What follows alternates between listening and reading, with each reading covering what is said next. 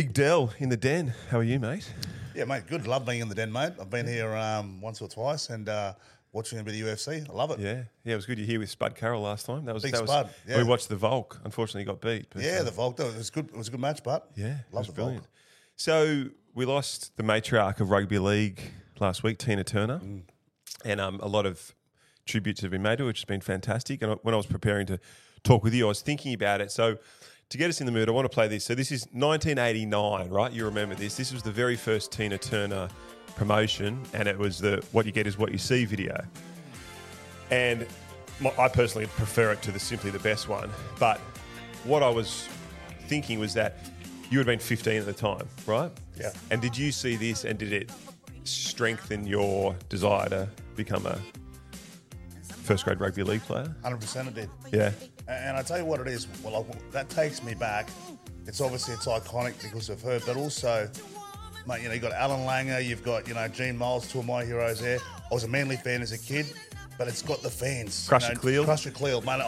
Who didn't love Crusher? Picking up a little girl, yeah. Yeah, but it was like it went from like sport to like entertainment, but an icon.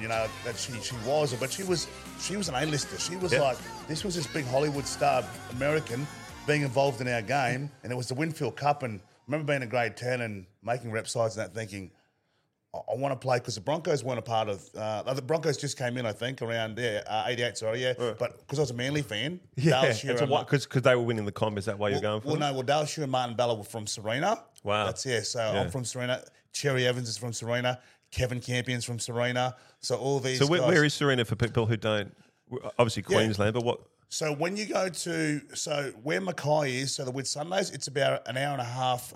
It's an hour and a half south of the Whitsundays. On the coast? Yeah, so it's on the coastline. So it virtually goes Townsville, Bowen and Proserpine, and then like the Whitsundays, and then Mackay, Serena. So Serena's like 30 k's south of Mackay. That's where I grew up in Serena. And then you've got 300 k's is Rocky, and that's where Munster's from. Ben Hunt, Anthony Seabold, those guys are from Rocky. So around that area, big football stuff. But that there for me, when I was going to school, all my mates and that, we were going to train and we were going, we all wanted to play in the Winfield Cup. Yeah.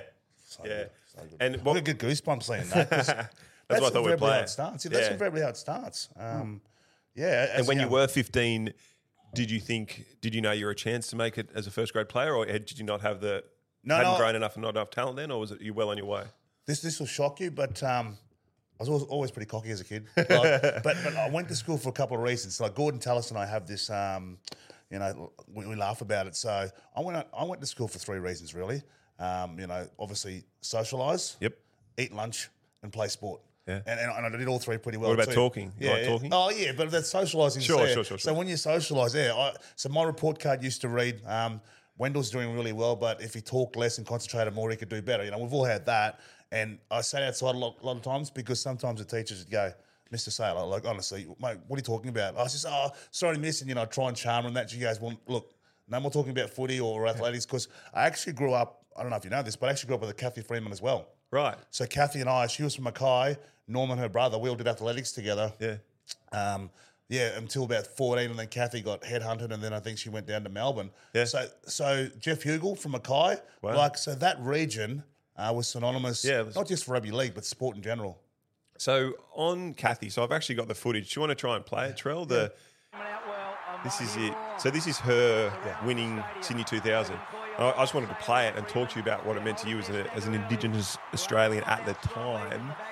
And obviously you knew her personally. So have you seen this recently, this footage? I haven't seen it recently, no. Yeah. It's brilliant to watch. We'll just watch it. Yeah. You can see Graham inside of her, probably in front. Mary's having a good run. This is where Kathy exploded in Atlanta. Graham's in front of her. Freeman's got work to do here. There's about 150 to go. Guevara and Mary are right up. It's going to be a big finish. Into the straight, Graham leads. Freeman runs up. She's starting to kick. Yeah. Kathy lifting. They'll go straight around this. We were there that night. Wow. The winner draws away from Graham and Mary. This is a famous victory. Wow. Look at it go. She just dug deep, didn't she? But the most remarkable thing about this video is her reaction. Her relief. Yeah, you watch it. Yeah, It wasn't you look at that face and she's just like it was the biggest sporting moment I've ever seen in Australia. 100%. Look at her here. She's just like, it's all over. Yes. Wow. How good. So proud of her because where we were, I could see down to her brother. Her brother, there was Norman, Gareth, and her mum and her stepdad. I could see him down the front from where we were. So you know who I was there with? You'll love this. So that day was sponsored. I was sponsored by Nike. Yep. So Nike, we had a boat cruise on the harbour first, and they took us to. It was through Parramatta River. Remember they had the Nike. They had the Awesome Force. What do you call the village or whatever? Yep, We got to go into the Athletes village. Yeah, we got to go into the village and see them. So this was who was there. So our partners at the time, there was Gordon Tallis, Darren Lockyer, Andrew Johns, Stephen Silvani, Matthew Richardson, James Lloyd. James Hurd, Matthew Lloyd.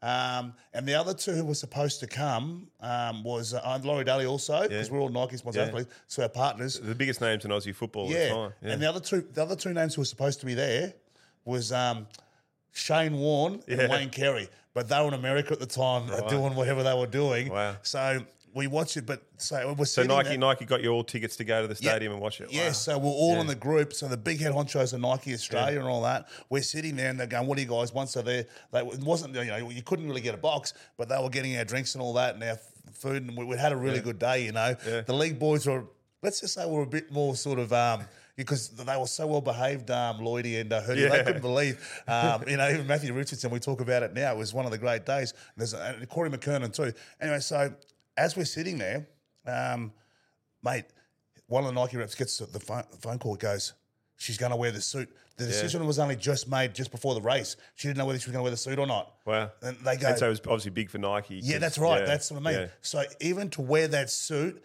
and she knew that if I'm going to wear this suit, I've got to perform. Yeah. And for me, the emotion when she won, I was happy for her because I knew what that meant. But you should have seen the Nike reps. Do you know what this means for us? Yeah. I could hear them talking and stuff. And I just said to my wife at the time, I said, you know what's happened? Kathy's going to wear the suit. I thought she was always wearing the suit. No, she had a choice not to wear the suit. Yeah. That's what I mean. And then I look at that now, and it makes me proud that that's that moment. And look at the relief, Yeah, fantastic. So we'll just go back a little bit. So we were in 1989. We moved through to 1993, and that was your first year at the Broncos. You played a handful of games, but there's this awesome photo which you would have seen here. So this is the end of the 1993 grand final. Obviously, Tina's down on the ground with you guys. You got the JJ Gillen Shield and the old Winfield Cup. There's you in the background. So were you like 19 or 20 here? I just turned 19, so I was 18. I was 18 when I got a start earlier that year. I don't know, 18 or 19, but I was 19 that year, so I just finished school in 93. Yeah. Wow, so you're literally out of high school? Yeah, I'm literally out of high school, first year of high school. So I was actually in the 21s that year. I wasn't even signed. So myself and Anthony Seabold were at the Broncos. Seabold was, so that year, I was right centre and vice captain of Queensland. Seabold was back rower. And he was 21s or something? It was under 18s. Right. And we played against a guy called Andrew Johns. Yeah. So there's Andrew Johns, Duncan McRae. I went to school with Duncan McRae. Yeah, well, he was a gun, He was a freak I went to Sydney Boys High. Yeah. And he would play for South and also Sydney Boys High, and he was like the best player in the GPS comp, made Australian Schoolboys, all that kind of stuff. Well, Incredible player. Yeah, there was him, and there was Damien Chapman, all these young guys. They were the best of the best. Yeah. So so that was that year, and I played the first two games. I don't know if you remember, but Steve Renouf got his jaw broken. He went back home to Mergen or whatever. Yeah.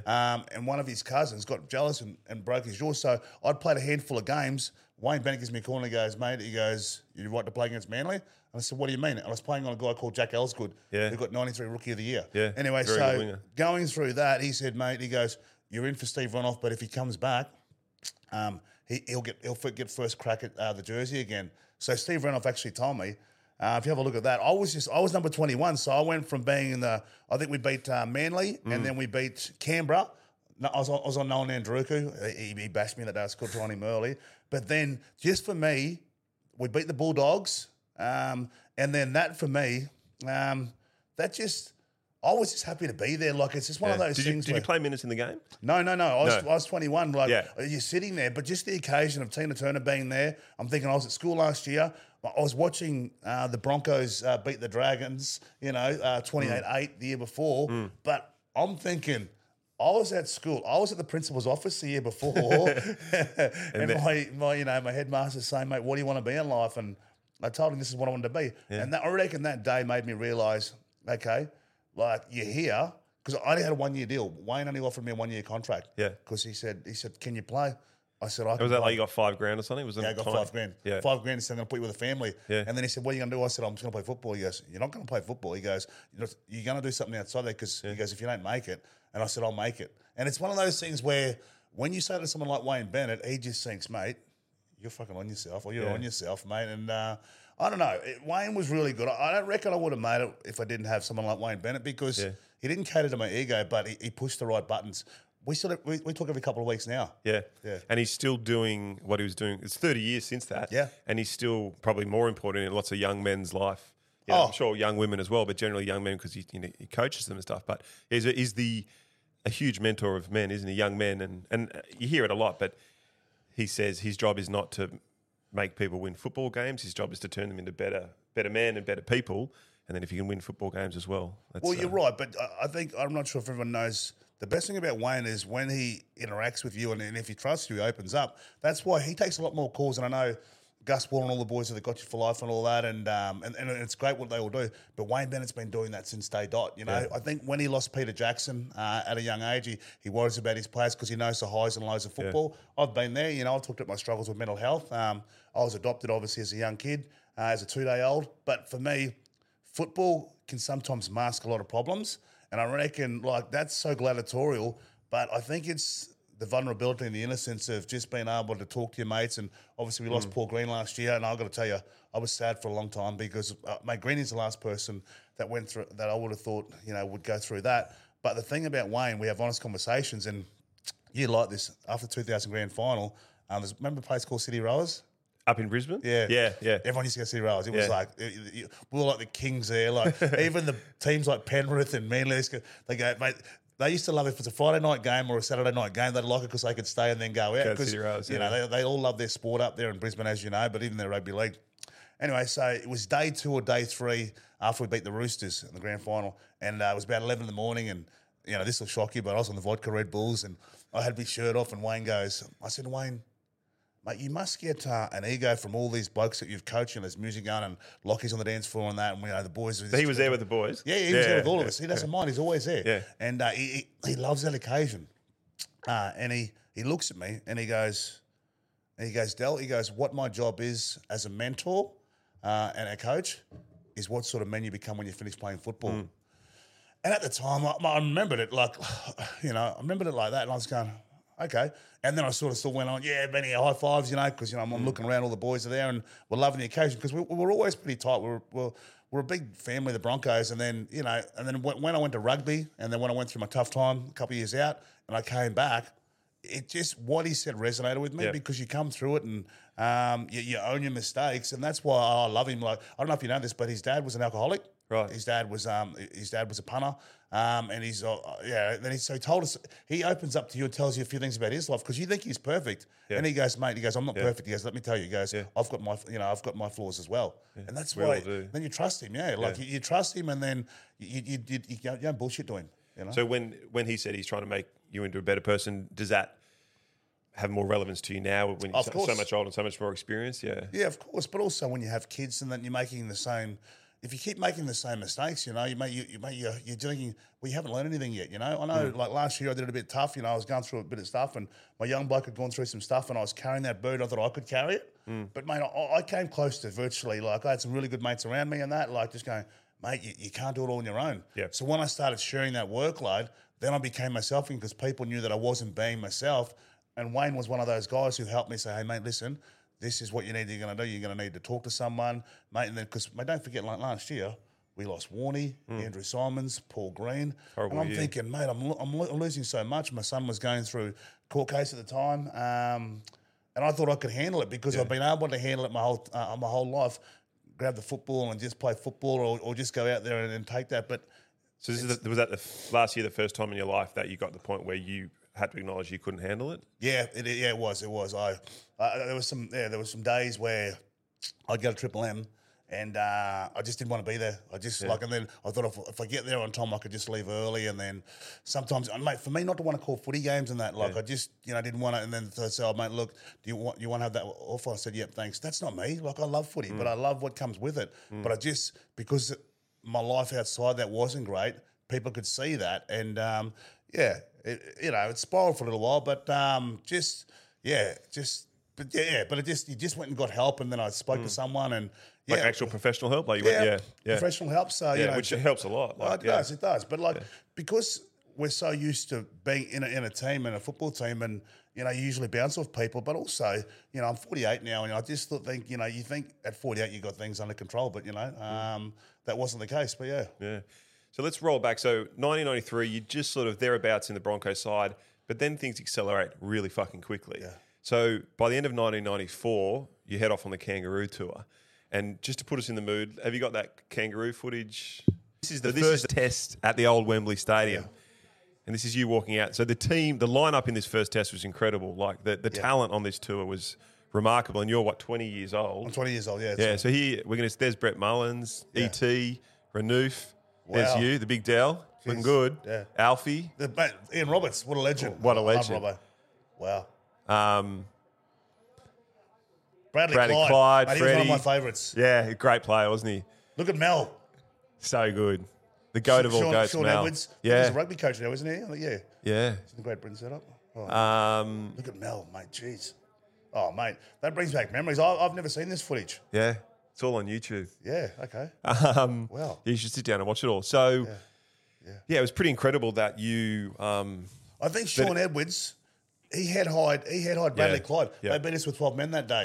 Yeah. And then I got dropped. Yeah. And then the Aussies bounced back to win the next two tests. Yeah. But you played it quite a lot. There was so many. It was the last Kangaroo tour, wasn't it? It was. Wembley Stadium, mate, goosebumps, Like it was, and you know what?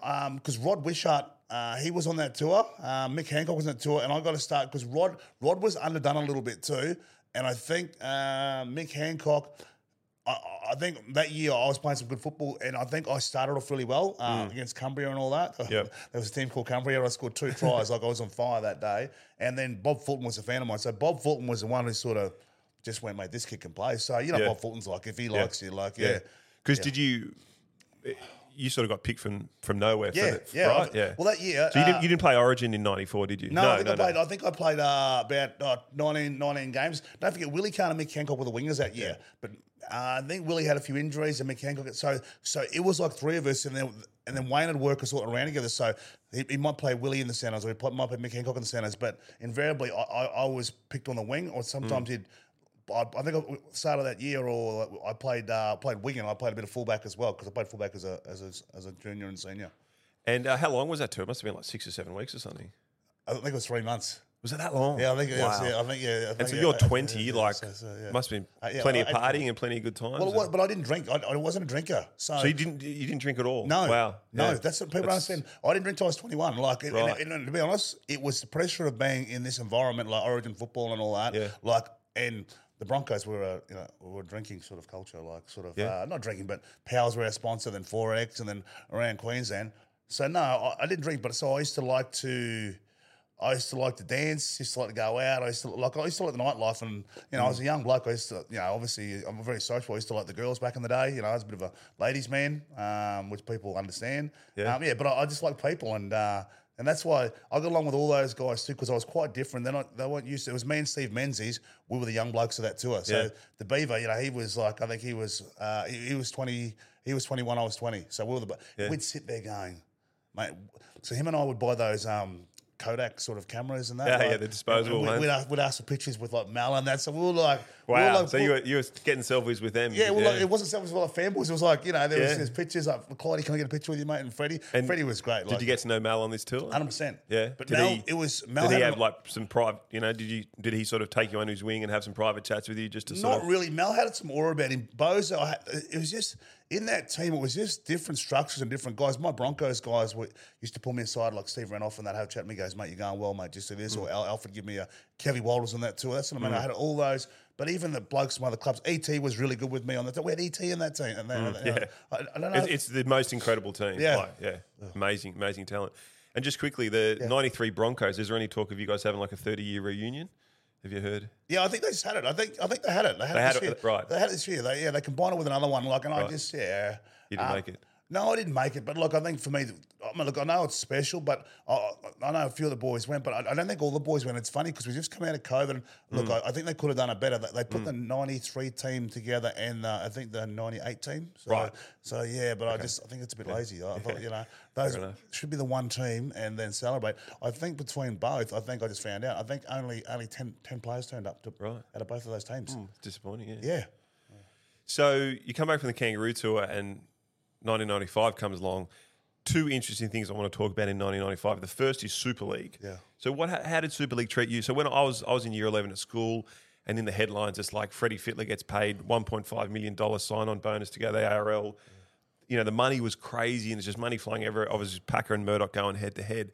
Were you the benefit of any of that? Did you get any like crazy money thrown your way? Or? Yeah, I did. Yeah. I was very lucky. I went from being on 70 grand or 75 grand to 300 grand. Yeah. Because it was part of my contract where my manager made a deal with John Rebo. If Super League comes in, they'll automatically go to this much. So I got a 3-year deal at $300,000. Wow. And $100,000 up front. Yeah. I was pretty happy. I was happy as Larry. But then on the flip side, when I met the ARL, they wanted to meet me still. Yeah. They offered me 500, 550 and 600. Wow. And they said, if you give us your bank account, we'll put $500,000 in your bank account next week. That was at the airport. I think I was with Packer and I think Bob Fulton was there and Packer actually said... Did you actually meet, you sat down with Kerry Packer? No, James Packer. James Packer, yeah. James was doing all the stuff. And I think it was Gus Gould as well. He was doing some of the stuff too. But I had, because he just said to me, guys, mate, Bob Fulton's a massive fan of yours. And he reckons you could be in the Australian winger for the next 10 years. And I said, look, I've signed Super League. Broncos give him opportunity. I've taken the check. And he said, mate, we're happy to pay your legal fees. And then he goes, we've just signed Jason Smith, Dean Pay. And so, And would you, if you, obviously you signed a contract, so you honour it. But if you hadn't signed the contract, would you have gone to the ARL, do you think? No, I don't think so. I think didn't matter, yeah. I think for me, I'm big on loyalty. The Broncos were good. I know I went to rugby, but I just think around that time, we all promised to stick together.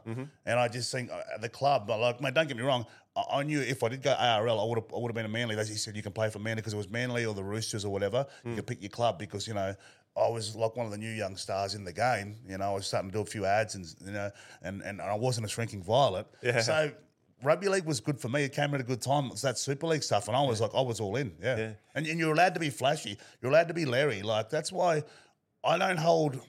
I love when the players are flashy and Larry now because we get too. What's the word I want to use? We get too conservative. I guess. Yeah. Like Willie Mason and myself, we used to be out there say things and that, but like people like they try and with the players now. Like last year when they said the Penrith players are too Larry, and then I'm thinking, mate. Back in our day, if they had cameras when there was the Panthers boys and the Roosters and the Broncos, and I just said, mate, I'm all for the Panthers boys. Who cares if they rock up and they wear their sunglasses and they got the the ghetto music? They walk the walk and talk the talk too. So don't they? So another thing in 1995 is Lomu came onto the scene. So and let's play that Trell. Yeah. So here he is. So this is the 1995 World Cup. And my first question on Lomu is he the most athletically gifted footballer you've ever played against? Yeah, I think, sorry, mate. I think, look, for me... Like watching here. Yeah. When I watch Jonah Lomu and I see the things that he did and the way that he played, he changed the game. Like, I remember meeting him at a Ray-Ban function down at... Darling Harbour, he was obviously doing stuff for Ray-Ban. And I was, I came across, I was doing some stuff for League, and I just couldn't believe how big he was. Like, so he's much bigger than you? Yeah, mate, way bigger than me, mate. He made me look small, mate. But just also the skill set to move like that, his agility. Mate, he could kick. He was so strong. And to talk to he's a typical Polynesian Islander in the sense where he was such a nice soul. Like, hey, Johnny goes, hey, Del, how you going, bro? Like, he goes, what's been happening? And he was the reason that I wanted to play rugby. Like, okay, that's why I wanted to play. I thought, did this light the fire inside for rugby? Yeah. Did the 95 World Cup, seeing what happened there, did that light the fire inside for rugby? No, well, I always liked rugby union because of the All Blacks. I know that, we had the Allos and we had, Tim Horan and Cam Pearson and those guys, and they were great, and the flashy jerseys, they were great. But when I watched the All Blacks through the 90s, The Frank aura, Bunce, yeah. Josh Kronfeld, all these guys, Fitzpatrick, John Kerwin. Jeff Freaks. Wilson, John Kerwin, all these guys, Walter Little, Zinzan Brooks was the king of all of them. Michael Jones, mate. I was over in Hong Kong. Hong Kong's a great place. I was over at the Sevens not long ago with Stephen Halls and all that, Nathan Fryer, and we were in one of the corporate boxes for Classic Wallabies. And anyway, I'm walking and I'm going, that's Michael Jones. Michael Jones coming towards me. Anyway, and I just go, oh, hey, Michael. Hey, Wendell, how you going, mate? And he goes, Michael Jones, I know who you are, mate. You're like one of my idols, Remember he wouldn't play on Sundays because he's religion?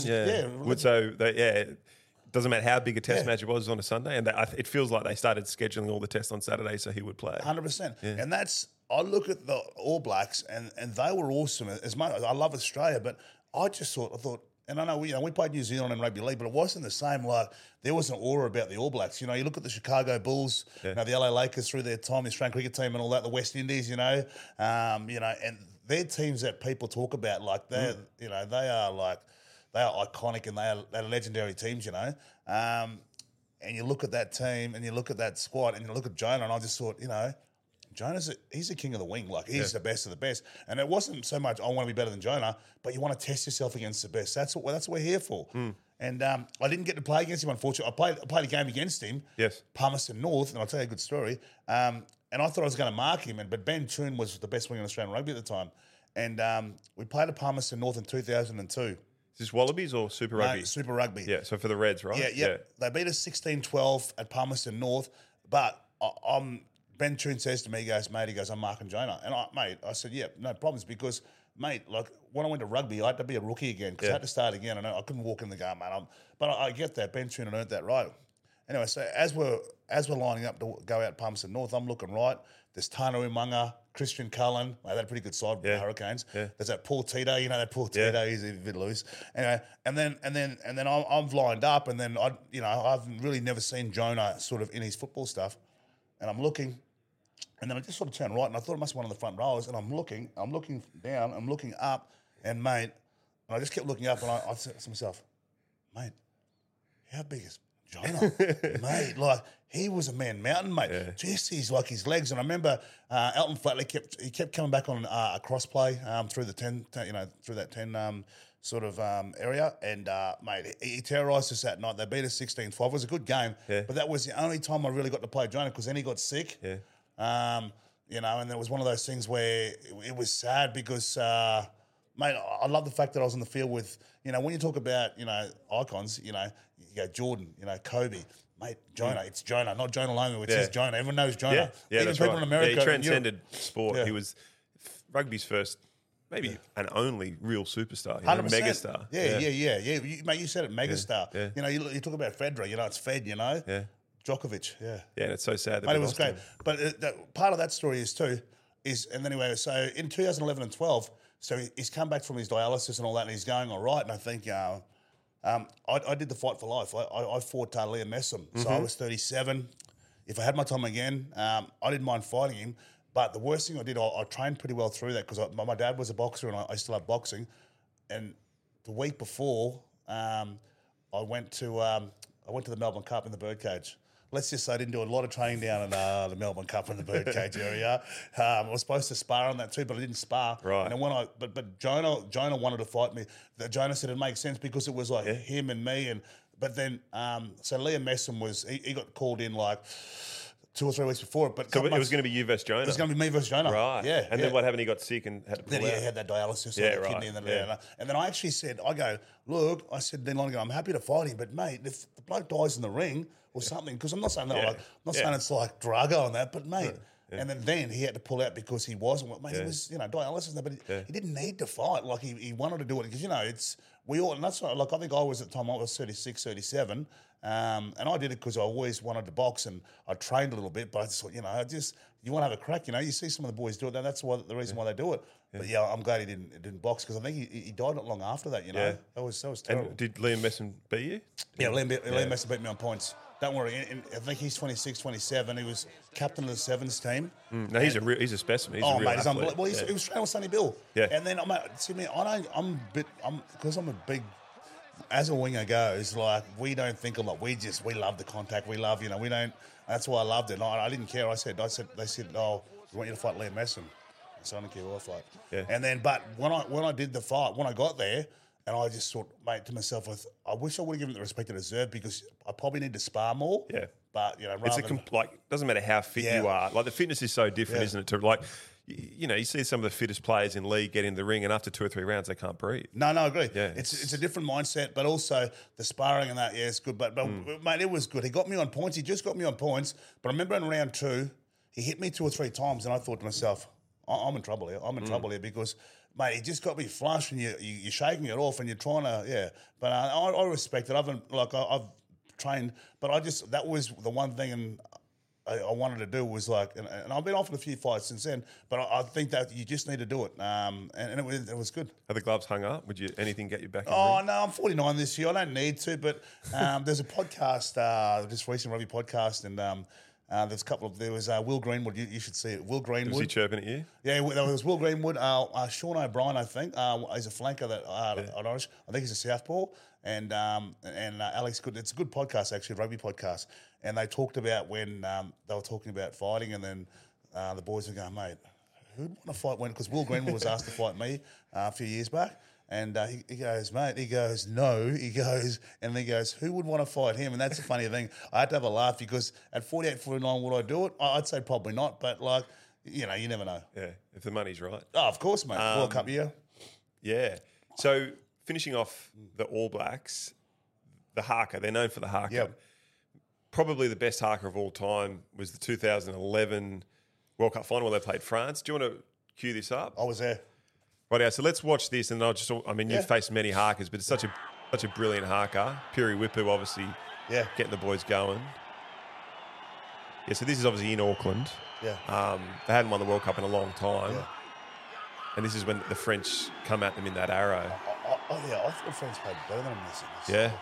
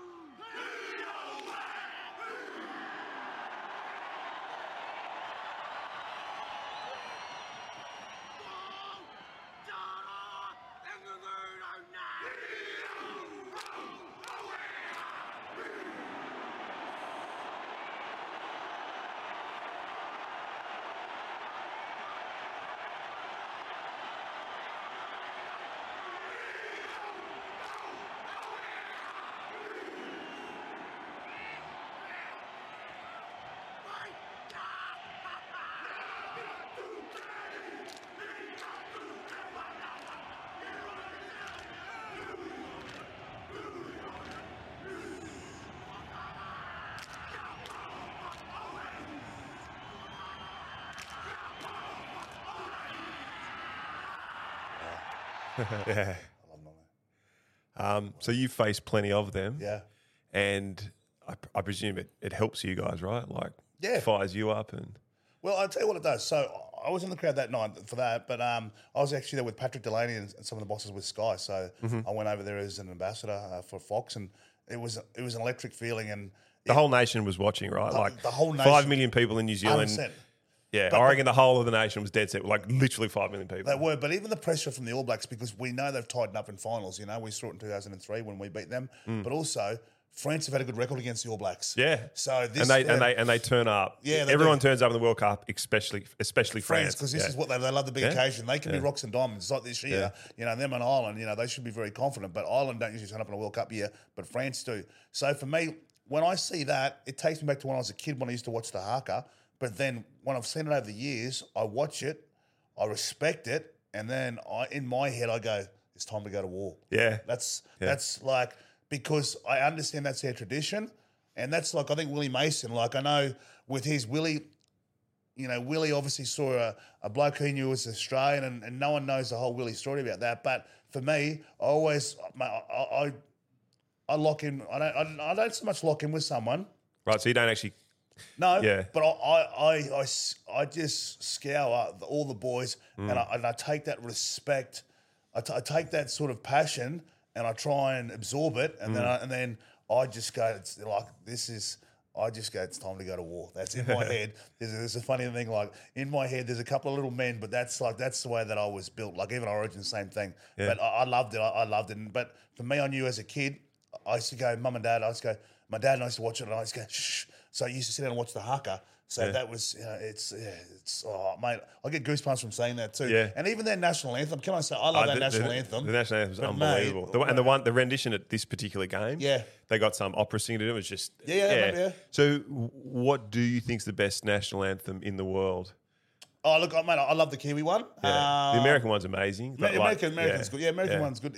Irish, you got a great one. Yeah. But I just think New Zealand, because we have a connection with New Zealand, and also I do a lot of stuff in New Zealand too, and they like us as Australians. You know, there's no hatred towards us. There's a competitive Anzac spirit. But yeah, I feel that we're so close to the Kiwis, and I just always enjoy them. Even Dan Carter came over here, I think last month, or 2 months ago. Yeah, he was doing some kicking stuff. And I saw he spoke at like a rugby league players association. Yeah. And then I think he was with Drew Mitchell on that, and then I said, "Oh, mate, you and I," because mate, we're all sort of mates, and I know. Actually, I'll tell you a good story. Did Dan Carter play? No, so that was the most amazing thing. They kept all their 5-outs kept going down. That's right. So remember, Dan Carter took a kick in practice and he did his groin. Ah, yes. And then it was the Aaron Gruden. Yes. Cruden. Yeah, Cruden. Yeah. He came up. Then he went down. Yeah. And then that Stephen Donald, I think his name.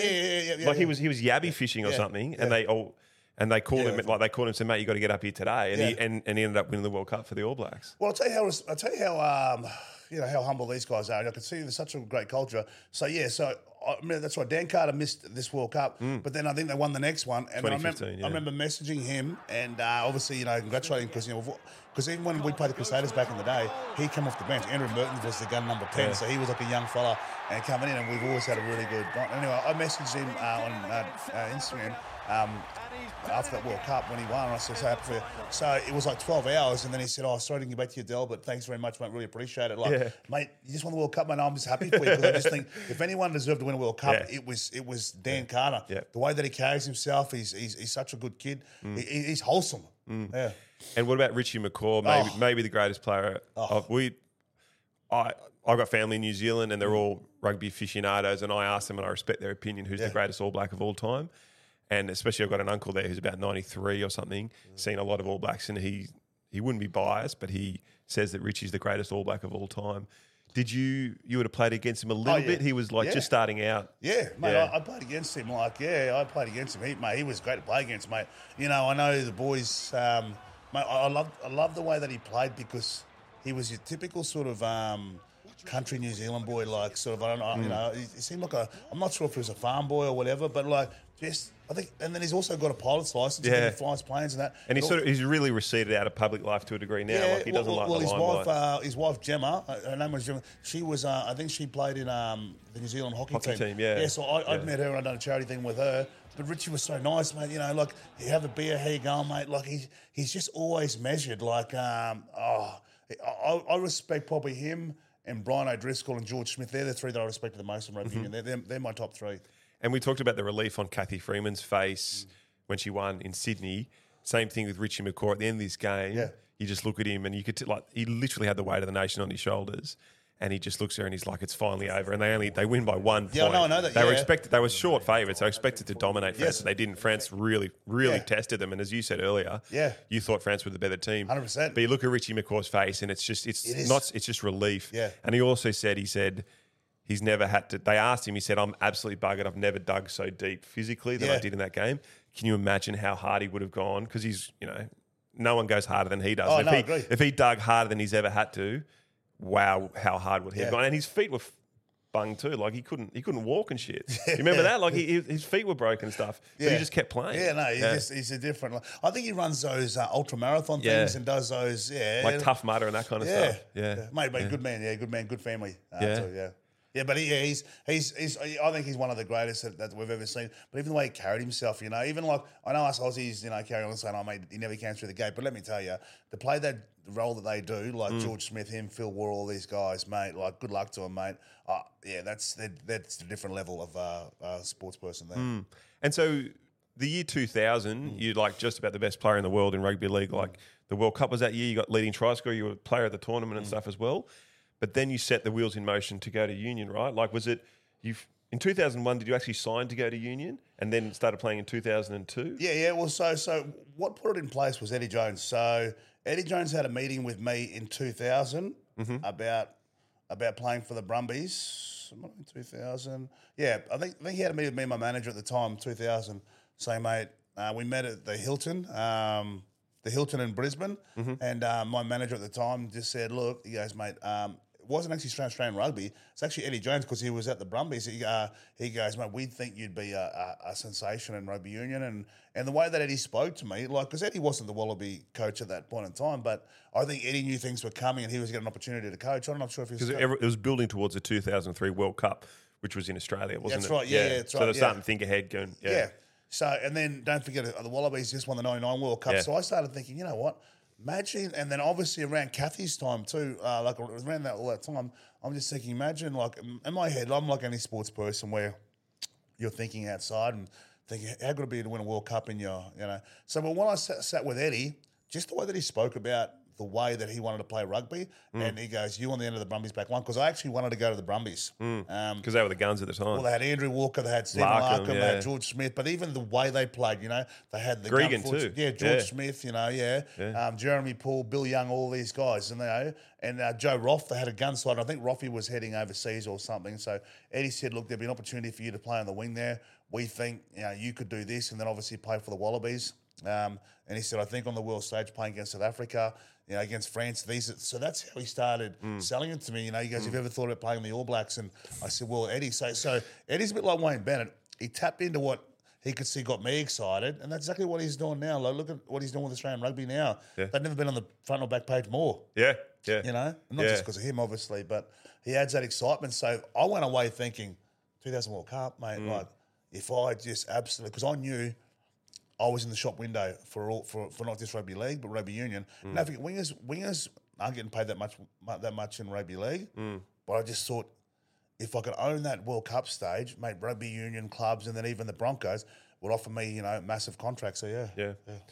And so you played in the 2003 World Cup final. Yeah, huge game, 110,000 or something. Is that one of the biggest games you played in, or the biggest game you've played in? Yeah. The atmosphere, mate, I'm going back to it now because, mate, the week before we beat the All Blacks, and we were just going, how good is this? And then the build-up, a bit like this. And then it wasn't until probably we played the All Blacks because we knew that the All Blacks had our measure sort of then. You know, we had some good battles with them. And then when we beat the All Blacks and we beat them, and we knew England only lost 2 games, I think, in 2 years. You know, they're winning home and away. The way they played, Johnny Wilkinson, he was kicking them. Martin Johnson was captain, right? Martin Johnson, mate, tough as nails. You know, they had Lawrence Delalio, the gun side. You know, Simon Shaw, and all these guys. And then I started thinking, you know, mate, we can win this now. Like, not saying that we didn't think we could win it, but George Gregan was such a good leader. You know, and he set the standard for our team. You know, I think he said to Byron Callagher. And then he goes, 4 more years. So that's the sort of stuff that Griggs has got in him. Yeah. You know? And Griggs backs it up too, mate. You know, no one trained harder. But I remember when England beat us in that World Cup, you know, just that occasion. But you know what didn't help us? And there's no excuses. But it was like playing at Twickenham. It was English conditions. Because I think it rained all day. It was torrential and then it stopped at different stages. But it was like playing in England. And for us, not saying it didn't suit our style, was we could win on the wet, we knew. But it suited England, and we just come up short. But just that crowd, the atmosphere, playing a World Cup final in your home, and you know everyone dreamt big. You know, we knew we could win it. We knew we had a side to win it. And we had the momentum. He went real close. It came down to the drop. It was a Wilkinson drop goal, right? Johnny bang. Yeah, he went the reverse foot. He went bang off the right. You know, I think he's a left footer. He went bang off the right. And because I was on the bench at the time because Roth come on in those conditions because we needed to change something up then, and that's. You know, even like we went with 3 leaguers at the back, and I just thought that at some stage Roffey probably could have came on too, just those wet conditions. And because, mate, myself, Matt Rogers, and Lottie weren't big kickers. Lottie had a massive game, but but it was good. Jason Robinson played in that game. Jason Robinson was a star too. But you know, it was so close, like it was like. But you know, the Australian crowd, the Australian public got behind us because we went all over Australia. we went, we were Kakadu. We had our like sort of preseason camp in the middle of the Kakadu. That was unbelievable, like camp tents, and then obviously the One Nations people there was, the First Nations people. It was great. It was just, and then we actually. Then Eddie split us up, and sometimes we'd go fishing and that. And I'm thinking, mate, I don't want to go fishing, mate. There's crocodiles here, but it got us to go back to see, to see who we're representing. Yeah. And then I remember we played in Adelaide, and we're all over Australia. It was great. Yeah. So you really tried to get that parochial spirit into. Yeah, of course. That's what I'm saying. Eddie, and it's a huge part of coaching is motivating people, isn't it? Yeah. And Eddie does it better than most. Like. Mate, Eddie and Wayne Bennett, they're the two best mentors I've had because they don't just get. It's not just about the football or the sport. It's the family behind it. It's also making sure everyone's different. We're all happy off the field, but also having a bit of fun, whether it's a bit of golf, a bit of fishing, whatever. And Eddie was good at having jokes. So was Wayne. Are you still in contact with Eddie these days? Oh, mate, I've rung him a couple of times, and he's come on our Triple M radio show and that. He's great. Yeah, Eddie's good, mate. And even when I was out of the game, Eddie was great with me, mate. He saw, mate. The thing about Eddie Jones and Wayne Bennett is they care about the person, and they care about the family. Yeah. So mate, they've both been a big part of my career and in my life, and still are. So talking about big games, Origin 2 days away. Origin 1. I'd like to know your favourite Origin moment that you weren't involved in to start, and then after that we'll find out your favourite Origin moment that you were involved in. So the first one is that you weren't involved in. I think for me, Origin is a special beast, and there's so many fairy tales written in and around Origin football, whether you're a rookie, whether you're an elder statesman. And I think for me, when Alan Langer came back from England, you know how us Queenslanders do it. We changed the rules to suit ourselves, mate. We like the underdog tag. But I think for me, when I don't know if you know how it happened. So it was 1-1 in 2001. It was my last series. And Wayne Bennett, a few of our halfbacks had gone down. I don't know whether it was Nathan Feen or someone. There's a couple of blokes who got injured. I think it might have been Greeny as well. Greeny might have got injured too. Yeah. Anyway, Wayne said, he goes, there was myself, Shane Webke, Gordon Tallis. We were the senior players in Darren Lockyer. We're the senior players in the Queensland squad. And he goes, boys, mate, I've got an idea.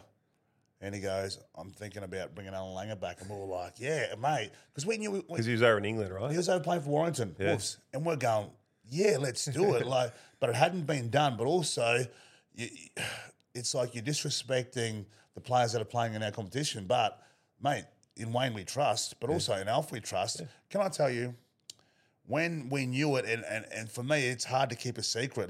It was one of those things where I was like, but you can't tell anyone, you can't the media know, blah, blah, because, New South Wales could, or NRL could try and veto, So I said, okay.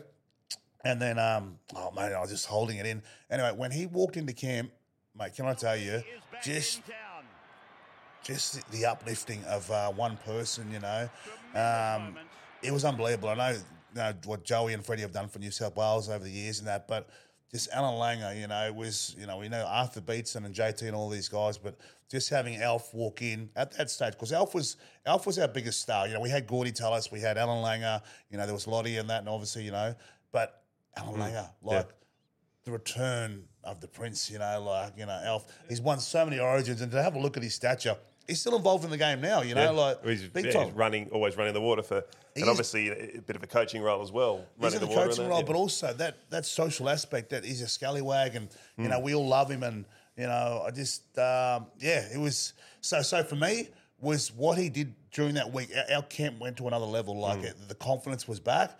And the way that he started that game, we just went bang bang early, and then I think there was some vision there. I always love it, where he gets the ball, he steps, he goes right, he scores, and I'm picking him up like a little, and I love it because it's Alf, mate. Yeah, you just lift him up like I lifted him, I loved him, and I just knew we were in control, but just, I don't know, we just do what Queensland do, we dig deep, but obviously we change the rules to suit ourselves sometimes, but we played at Mount Gravatt too. It wasn't even like Suncorp because it was getting redeveloped or, Lane Park, so we actually played at the Broncos home ground, so it made it more sort of special because it was like we're so used to winning there, the Broncos, especially over those years. We hardly lost at that Mount Gravatt, out at the Huey2 or whatever. So, yeah, that was awesome. And then, yeah, but that's the folklore of, State of Origin and Alanga. And so last year was kind of funny. Joey Johns got so fired up about Origin and the whole concept that New South Wales don't care as much as Queensland and whatnot. And it seems as though he gets really fucking emotionally involved in Origin even now. And are you a bit like that? Will you be like a bit fired up on Wednesday night, wishing you could be out there again, or have you just sort of let it go a bit? No, because I called Triple M and that. I'm having a break this year. I'm not going to call it. I think Wally's calling for Triple M this year. It's in Adelaide, so I'm going to do some stuff in and around the corporate stuff. But I want to sort of sit back after the last couple of years because I've been calling it. But I want to sit back and enjoy what goes in and around sort of the games and that. So Triple M are quite good, and they go, yeah, sweet, no problems, because obviously you do the Rush Hour show. So. I can't wait just to watch it. Watch it with some mates? No, I think I'm just going to watch it by myself. Awesome. I just want to take it in. Look, who knows? You get to it, you get excited, and then you end up doing something with somebody. But this one, I'll probably I'll take a bit of time out, because it's been I love State of Origin, a different beast. I do get caught up in it, but like, if New South Wales win and they're a better team, I'm one of those guys where if I think New South Wales is going to win, I'll tip New South Wales. Like last year, I just thought New South Wales. I thought that I honestly didn't think when Cameron Munster got ruled out, I just thought New South Wales would win Game 3. I said I want Queensland to win, but I'm not sitting on the fence. But I think New South Wales have got a strong side. It's even like I think Latrell's. I don't know if it's true, but I assume it is. Sounds like he's going to be out, which is a huge player. I mean, he's probably the best player out of the two sides, really. Probably arguably the best player in the game at the moment. He's certainly in better form than some of the other better players. But then you got Turbo and obviously Latrell. Like that one, that's unbelievable. Yeah, that one when they're on that 1-2 punch is just very hard to control. That's something I know Val can play, and then obviously the Hammer, but Hammer's not really tested in the centre position at Origin level. It's a different beast. That decision making there. Yeah. I know he's playing good football at fullback, and even on the wing he plays all right, but. The Hammer for me, that's big boy Billy, but in Billy I trust. Yep. But yeah, and then obviously we leave Dane Gagai out, but that's the theatre of Origin, and I don't care. I want Queensland to win. I remember we did the game a couple of years ago in Adelaide, and New South Wales were 10-0 up at half time, and for some reason they come out and they just play totally different. And then Cameron Munster turns the game for them. And then we go bang, bang, bang, and we win that game. But also on the back of Wayne Bennett's coaching, because it was done through COVID. Yeah. Remember, it was like 3 games over 3 weeks. See, that he was the right man for the job. And see how Cameron Munster played for him, because that's the essence and the secret of Wayne Bennett. Yeah. So going back to you, so you went back to rugby league and played well with the Dragons for a couple of years. Yeah. I wasn't the same player, but I knew what I could bring to the Dragons on the back of Nathan Brown getting me there. Yeah. And because you played 08, 09 for the Dragons, and they won it in 10, didn't they? 2010. Yeah. So you helped them sort of got them on their way. We'll put some things in place here. I worked on it at the club, but I had another year to go in 2010. But I just knew, and I think it's like when an athlete gets to the end of his career, like I'd come back after my 2-year suspension, and for me, it was a nice way to finish for my parents and what I'd done in and around the game. I didn't want to end my career with a suspension, knowing what my mum and dad sacrificed for me to be here, and sort of obviously, we've seen a little bit of what I've done over the years, and I just think, to have a couple of young kids and to have a wife, and I just thought it was a nice way. And my mum hadn't been well in and around that time as well, sort of, she'd a little bit of dementia and stuff like that, but and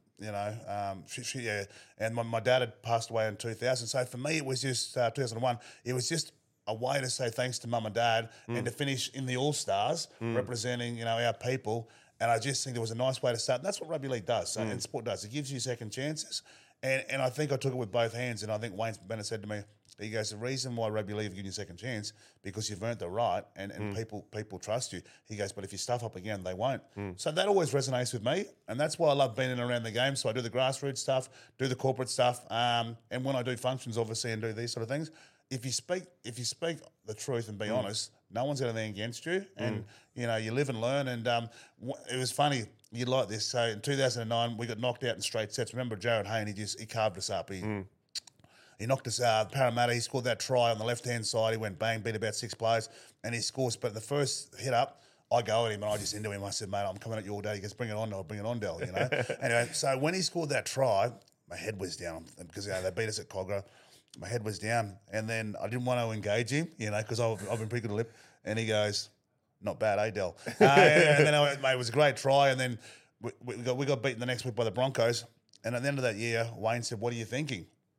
And I said, I think I'll go around one more year because I had a 1 year contract. But this is the secret of Wayne Bennett. This is the power of Wayne Bennett." And he said, "Well, look, you can go around again, but you'll be starting in reserve grade." Yeah. And I knew too because Jason Nightingale was on the bench, and I knew that I just got through that year, and to go another year, and I knew I didn't want to do another pre-season. And he actually just said to me, he goes, "Well, you be, and I said, "What's that mean?" And I went away a bit angry, going, "Mate, like I've got another year to go, and I'm back, and I brought something to the club." And I think even that year, I was in the Dally M Winger of the Years. I think I finished the top 5. I was at the awards, and anyway, so he planted that seed, and then a week later, I go, "Mate, you know what? You're probably right." So things out in and around. I was at Fox and doing Channel 9 stuff and that there. And I knew Jason Nightingale, when he came off the bench, he was bringing something. So I knew too. So he's just sort of, mate, I could see the light. But and even if you don't want to retire, but you know it's the right time to retire. So I retire, play the All-Stars, and then they win a grand final. Mate, it was perfect. Yeah. But I brought something back. Let's watch the, bring up, this is the, here we go. The big Dell. So you score, and then you go for the corner post. Yeah, the boys. Well, I'll tell you what happens there. So even when I remember everything about that try, but even that celebration that Blake Ferguson patting me on the big butt, Fergo. He was funny actually. Look at Fergo. Look how young he looks. Yeah, I know. Yeah. He's only young. Maybe he can play Fergo. Yeah. Well, so even that off season, I had to stay semi-fit, because I knew that was. So this is the start of 2010, is it? And it's the first ever Indigenous All-Stars game. Yeah. So Wayne sort of called me. He goes, "Mate," he goes, "I know we're talking about retirement." He goes, "We might have a nice way that you can go out." I said, "What do you mean?" He goes, "Mate, they have an All-Stars game." He goes, "Mate," he goes, "Would you be interested in playing that?" And I said, "Yeah." I said, "Of course." And he said, "Look, I'll talk to Neil Henry." But the fans actually voted, and I think I was like 3rd or 4th in the voting. So, so you got voted in by the fans. And I remember I was training, and then I got nervous too because I was on Manu Vadavai at the time. Yeah, big boy. Yeah, I know, but he was young, and then I think one of the Morris boys ended up being on me. But I just knew that, and then obviously Thurston and that was in camp, and that I wanted to play with Thurston for a long time. And it was quite funny because Kevin Rudd sort of walked in the dressing sheds, and even around it when we played, Kevin Rudd walks up to me and he goes, "Oh, how's the big Dell?" And then he does the brother handshake, and I said, "Yeah, going all right." And I looked over at Thursday, and it was funny that K Rudd did that, and then anyway, so Thursday walks out to me, he goes, "Hey, wait, I've got an idea." He goes, "If you score," he goes, "why don't you grab the corner post and play it like a didge?" And you know me, I'll do just about anything on the field. I love entertaining, I love just being different. Anyway, so I said, "I'll have a think about it." A minute later, I looked over and I went, "Yeah, right, yeah." And I knew I hadn't scored for 8 games. But my last 8 games, mate, I was on a drought anyway. So that game, we're running out there, and you could feel the atmosphere. You could feel what it was. There was so much aura coming off. The celebrations and stuff, and it was unbelievable. So as I ran out, it was great. I'm looking up and I'm seeing my kids and my wife, and I'm thinking, this is the last time. This is how I want to finish my career. Yeah. And I say, as I'm running out and I'm going the right, and I'm looking at Manu, I'm just going, okay. And it was good too because it was you could just sub in on and off and that. Yeah. So I'm just saying because the intensity was there. They had a gun side. They had there was Cam Smith, there was Lockyer, Benji Marshall, Sam Burgess. Wow. Yeah, they had a gun side. So and I just wanted to play well in my last game because rugby league's given me so much, but also I knew this was the last one I was going to play professional rugby league. The best of the best. And then so that play comes up. Princey looks at me, nothing organised, and this is what this football's good for. Princey looks at me and he goes, and I go, because Manu's like me and Lottie. Once we push off strong, we sort of, because we like the big shots and then we like to come, and then Manu, he's ready to jam, and then Princey, look at Princey's skill set. Princey looks at me, and very underrated Scott Prince. He looks at me and I go, and then he puts it in, and as you see the ball rolling, it wasn't just a straight up bounce. It was rolling all over the place. It was like, how football, and I'm going, mate, this is what I'm saying to myself, don't mess this up. And that's why when I scored, because you didn't want to mess up because you're so excited to be able to do the didgeridoo thing. Or no, you just I didn't even think about that. That's what I'm saying to you. So as I scored, because mate, that's not my strength. Like when it's on the ball, when it's on the ground like that, us big wingers getting down, that's not my strength to dive on it. Because mate, sometimes we get it wrong. Me and Marnie, we get that sort of stuff wrong. And as I score it, I'm surprised because I've scored. I'm going, yeah, I've scored. The adrenaline. And then Thursday looks at me and he points there. He points there. And I go, yeah. And then as I get it, but just the people around that, the emotion, Sam Thaiday, Preston Campbell, Blake Ferguson, John Thurston, have a look at those guys. That's the emotion, and that's what it means. Yeah. And that Indigenous dance that you boys do where the knees come shake out, a leg. it's the best. Yeah, shake a leg. Yeah. And that was the start. It was funny. You wouldn't have seen this. But as I'm going back, because there was Jarrell Yeo on the bench, and I'm going to Neil Henry. I'm going, get him on there because it's like, mate, that was my moment. But then I understood, like, I wanted the next generation to come and enjoy the occasion too, and plus also my fitness too. I didn't want to be exposed in my last game as well, so there's a lot of things going on in my head. So I came back on again. I think I played right centre. Fergo was outside me one time there, but it was great. But that was the occasion where, and just having fun. And that was it. That was the Big Dell career over. That was it. It was a nice way to finish. It was remarkable. Yeah, rugby league has been so good to me, and even rugby union. That's why I support both codes. And as I said to you, even though I've gone through adversity in both codes, mate, you come through the other side, and I think what people don't understand, men and women, is you can make mistakes, but you got to forgive yourself, because if we don't forgive ourselves. You can't just torture yourself for mistakes. Life's all about making mistakes, but it's also what you learn from it. And Tristan, back in first grade, had a fullback for the Broncos on Saturday night. You must have been pretty happy. He played really well. They won. Yeah. He did some really good things. Yeah, mate, his skill set is so good. Like, he works so hard. He's meticulous. A lot of my mates and that, even in and around the game, Freddie and Joey, they go, mate, he's more skillful than you. And that's the thing. I know it's a throwaway line, but you want your kids to be better than you. But also, why I'm so proud of him is because, he's been in the system since 12 or 13. He's always had to work harder because he's been my son. And that's what I said to him. Kevy said, man, you're going to come to Napier? I said, no, it's Tristan's occasion. He's already debuted the Dragons. I was there. I've been there for his South Logan game. So I was the one that sort of locked him into South Logan. So I wanted to go back there because Carmichael Hunt and Justin Hodges are coaches at South Logan. So I knew he'd have good people around him. But also I wanted him to go to Brisbane to understand playing in that competition. And so he got that contract by himself. He's only on trial and train. He's actually not contracted. So he's actually outside the 30. Right. They've got 2 spots left, the Broncos. So I actually said to him, my job is to be his dad, and I think he understands that now, that I don't need to talk footy to him, but we talk a little bit of footy. But I just want, mate, you want your kids to be happy. I've never seen him happier. His girlfriend and his mum were over there. I think he's number 287 of the Broncos. I'm number 66, and that made me proud. I was in a pub just here because I work Triple M, rush hour and that, and I was sitting with a mate watching it, and he goes, mate, how does it feel? So, mate, I'm just happy for him. Especially he's had a tough couple of years to get back there. And when people say, I don't know, I'm really proud. He's studying law. Wow, he's putting it all together. Yeah, he has been, and he's good, and he loves his sport, and it's quite funny. You'll like this, and people that know who he is and that know what he is. So a couple of weeks ago, I rang him to just check and see how he's going, and I couldn't get on him, so I rang Tara. I said, "Where's Tristan?" And she goes, "Oh, he's got Italian lessons tonight." Yeah. So he writes short poems. He's different. That's what I mean. Our kids get judged on who we are or who we were, and I just think it's important now that people understand. Judge the next generation on what they do. Like, I think Billy Walters was playing. And I did tear up. Like, even when I called him, I was happy for him. But I just know that, the last couple of years he's worked so hard to get back. So he played Oztag and touch football. He wasn't allowed to play rugby union or rugby league. But I think that's strengthened him now, and he's got a wonderful story. And when he speaks, he's a deep thinker. He's quite articulate. So. My wife and obviously my daughter are really proud of him, but he's just enjoying life, and you want your kids to enjoy life. Yeah, and you've seen that awesome tweet of him with Billy Walters. Yeah, and then you and Kev Walters underneath him. 30 years apart. Yeah, brilliant. Do you know what I wanted to do? What? I wanted to, like, in my head, this is the cheeky part of me, but this is where I'm going to say, I'm going to be a dad.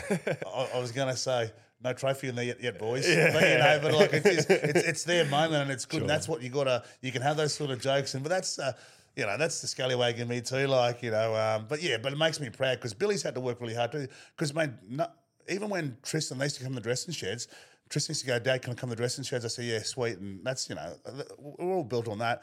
And then Billy actually used to look after Tristan in the dressing sheds because he's a couple years older. They used to throw the footy and then sometimes Tristan would sit on Billy's lap and that. Yeah, right. They probably don't want to hear that now, but that's sad. And it makes you proud. And even Kevy being coach. Because even when that deal was done at the Broncos, that wasn't done through me. That was done through South Slogan, who was playing really well. Because I think Tristan's stats have been off the charts. Apparently, he's been like 250 metres a game, and then obviously try assists. And I don't know. And if I've watched about 4 or 5 of his games up there, and then I watch it online sometimes. But you want him to be happy. But I think what I love most about him is what he's doing outside of football. Like, he's got things that he wants to do. He loves playing the piano and it's just it's good. Yeah, lovely. And before we finish off. The other sports around the world. So it's such a great time to be a fan. You can watch so much stuff on Foxtel and different things. What sports around the world get you excited, and do you enjoy being a fan of? Is there any particular athletes that you really love watching? Yeah, look, I love the UFC. I love Volkanovski. I think you guys know that. Yeah. But because he played rugby league, I think he played at 92 kilos, the Volk, and then I think he fights at 65 or 67 kilos. And I actually met him. I met him a couple of times just through doing different functions. And that one of my mates go, mate, you've got to follow this guy Volkanovski. So I started following him on Twitter when he was on No Wins. Yeah. So I followed him because he played for Wendell, the Gorillas or something down there. Yep. And so I started following him going, this guy's all right. But then I'd see him at a few functions and he's always the nicest bloke in the world. He's the people's champ. And there's a pub down at Wollongong, the Illawarra. So I met him there a couple of times, and mate, just to see what he's done and the discipline and to have a beer with him, and he's always good. He's just passionate, So I watch the UFC guys like Bam Bam and that. I like to support the Australian guys. I actually started following UFC on the back of a mate of mine, Wayne Geber. He said, mate, you'll love this. This is what you'd love this. And it was when Ronda Rousey was sort of fighting, and then Conor McGregor. So he introduced me to Conor McGregor. I love Conor McGregor, Have you watched the Netflix series? No, I have, yeah. The one that just came out recently. No, I haven't watched the latest one. There's a new one that's just come out. Is it good? I've watched a tiny bit of it. All the boys watch it, said it's very good. So Netflix always do a good job with that stuff. Yeah, but so that, I love my golf. Yep. Love the golf. And I love supporting the Aussies in the golf. Like Adam Scott, I've got along with him pretty well over the years. But, even watch Brooks Koepka and that. I love that. Tiger was, that changed me when Tiger started. Have you ever met Tiger? No, I never met Tiger. Okay. No, I'd love to. It's just about the only athlete you haven't met. No, I agree. And then I just love all sort of sport. I watch a bit of basketball and stuff. LeBron, have you ever met LeBron? No. Okay. I want to meet Jordan, but Jordan's my man. I want to meet Jordan. Yeah. That doco that come out, It was the best sports documentary ever. The Last Dance, yeah. Yeah. Anyone, even if you're not a sports fan, you watch that and you can enjoy that. Yeah.